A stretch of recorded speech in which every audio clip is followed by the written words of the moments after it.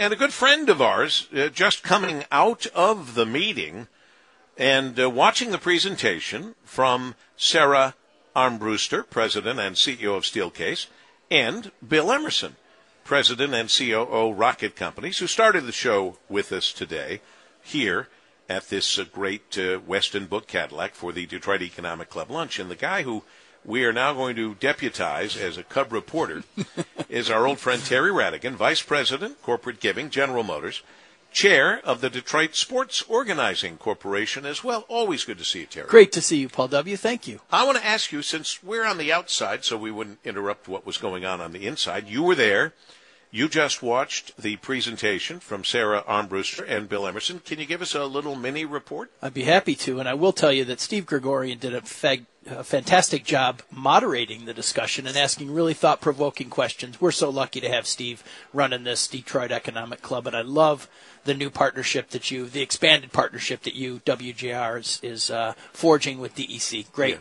We love it too. In fact, Steve is coming up next. Oh, good. You. So we'll fantastic. We'll tell him you said that. Thank you. Well, I'll tell you what. It was a very thought-provoking discussion. Obviously, with Bill, talked a lot about the culture and the things that were missing during the pandemic. When you work from home and you're constantly on Teams calls or Zoom calls, you can certainly be more effective and efficient, but you miss out on the human interaction. You miss out on business that happens by accident. You miss out on the mentoring, and it's a journey. This really is a journey to get folks back into the office. And I'm proud to say that General Motors, under Mary Barr's leadership, we put a stake in the ground back on January 30th of this year to get everyone back into the office 3 days a week, and we're working through some tweaks to that, but that was been something that we were a leadership position on. I love that expression that he talked about, business that you get by accident. Exactly. I never really thought too much about that. Well, in the Renaissance Center, we have that with the elevator rides. You happen to get on an elevator, there's someone you've been meaning to talk to anyway,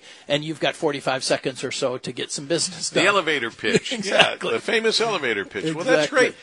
Terry, things have changed so dramatically since you started with General Motors in 1988. You've held various field positions in customer and dealer support before moving to the Chevrolet Marketing Center and the former GM Foundation and doing all of the things you do. You've been very active in our community and carrying the torch for General Motors in terms of Vice President Corporate Giving. And they've given so much to so many. You've been a part of that. It's been an honor, probably the highest honor that I've had in my career, to spend the last several years as a conduit between our company and our community. And we are so fortunate here in metropolitan Detroit to have some of the very, very best and most effective nonprofit organizations. And it's not a charitable donation to us. It's an investment. It's an investment in our city and the citizens of this great city. Well, I will never forget, and I hope the kids will never forget, the thousands and thousands of kids you've helped from being a big part of the Paul W. Smith Golf Classic to benefit children's charities. Something like 55,000 kids a summer or a year that have been helped by your money. And that's just one little sliver of all the things that you guys do on a regular basis. I don't know where we would be without the auto companies, clearly. I mean, it's worried me, and I had to think about it a lot lately. I don't know where we would be without you guys picking up the tab on so many of the important things that happen in our city and in the surrounding area. And it's great that we'll compete with the other two in the showroom. We'll compete for talent. We'll compete for technology. We'll compete on the racetrack.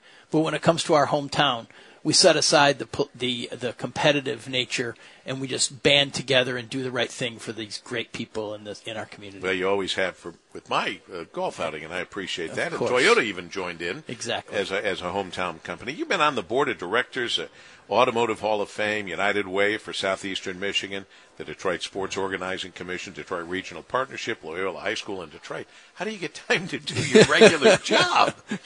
It's a balancing act, but that it's important, and I appreciate that the company has allowed me to. I was just going to say they must give you a little grace on that to be able to do all that you do. They do, and it's an honor to represent our great company in our great city. Well, you do it very well. Thank you so much. And this whole thing about the chairman of the Detroit Sports Commission, I was surprised. I didn't know you even had an interest in that area. And you're coming up on one of the biggest things that could ever happen this next year. Yeah, less than 6 months away from the NFL draft, and it's going to be right there in the heart of downtown Campus Martius, the Monroe Block. It's just going to be unbelievable. And, it's unlike anything that we've seen at the NFL draft recently. Kansas City was more of an open environment with the city and the skyline in the backdrop. Ours is going to be in the city, and it's going to reverberate off the buildings, and people are going to be able to watch from above, and it's just going to be such a vibe. I can't wait. It's astonishing the size of this thing, the magnitude. Right. And I'm trying to think of the guy, the head of the NFL. What's the guy's? Roger Goodell, who I've had the pleasure of meeting at Ford Field. Roger Goodell, when I heard he made $60 million a year, I went, what does he do to make him worth $60 million? Well, this is one of the things he does. Right. Because the numbers I hear that we can expect in Detroit and the business that will create for Detroit, the money that will generate, is mind-blowing. And think about the passionate fans that are all within a drive. Cleveland Brown fans. We're going to have Steelers fans and Chicago Bears and the Colts and the Bengals. And we'll have people come from Canada that just want to be a part of an NFL draft. It's just going to be incredible. We cannot wait. We cannot wait to be a big part of it. So yes. I hope you'll leave a little space for us. Count on it. We would love to be there and be with you because anything Terry Rhadigan does, Vice President, Corporate Giving, General Motors, and chair of the Detroit Sports Organizing Corporation, getting ready for the NFL draft in 6 months. It's all going to be great, and it continues to be great because of the great work Terry does. Thank you, Terry. Paul W. God bless you. God bless you, too. Thank you so much. We continue here in Focus on WJR at the Detroit Economic Lunch at the Weston Book Cadillac. The man who just got great compliments and put it all together, Steve Gregorian, will be our final guest right around the corner here on WJR.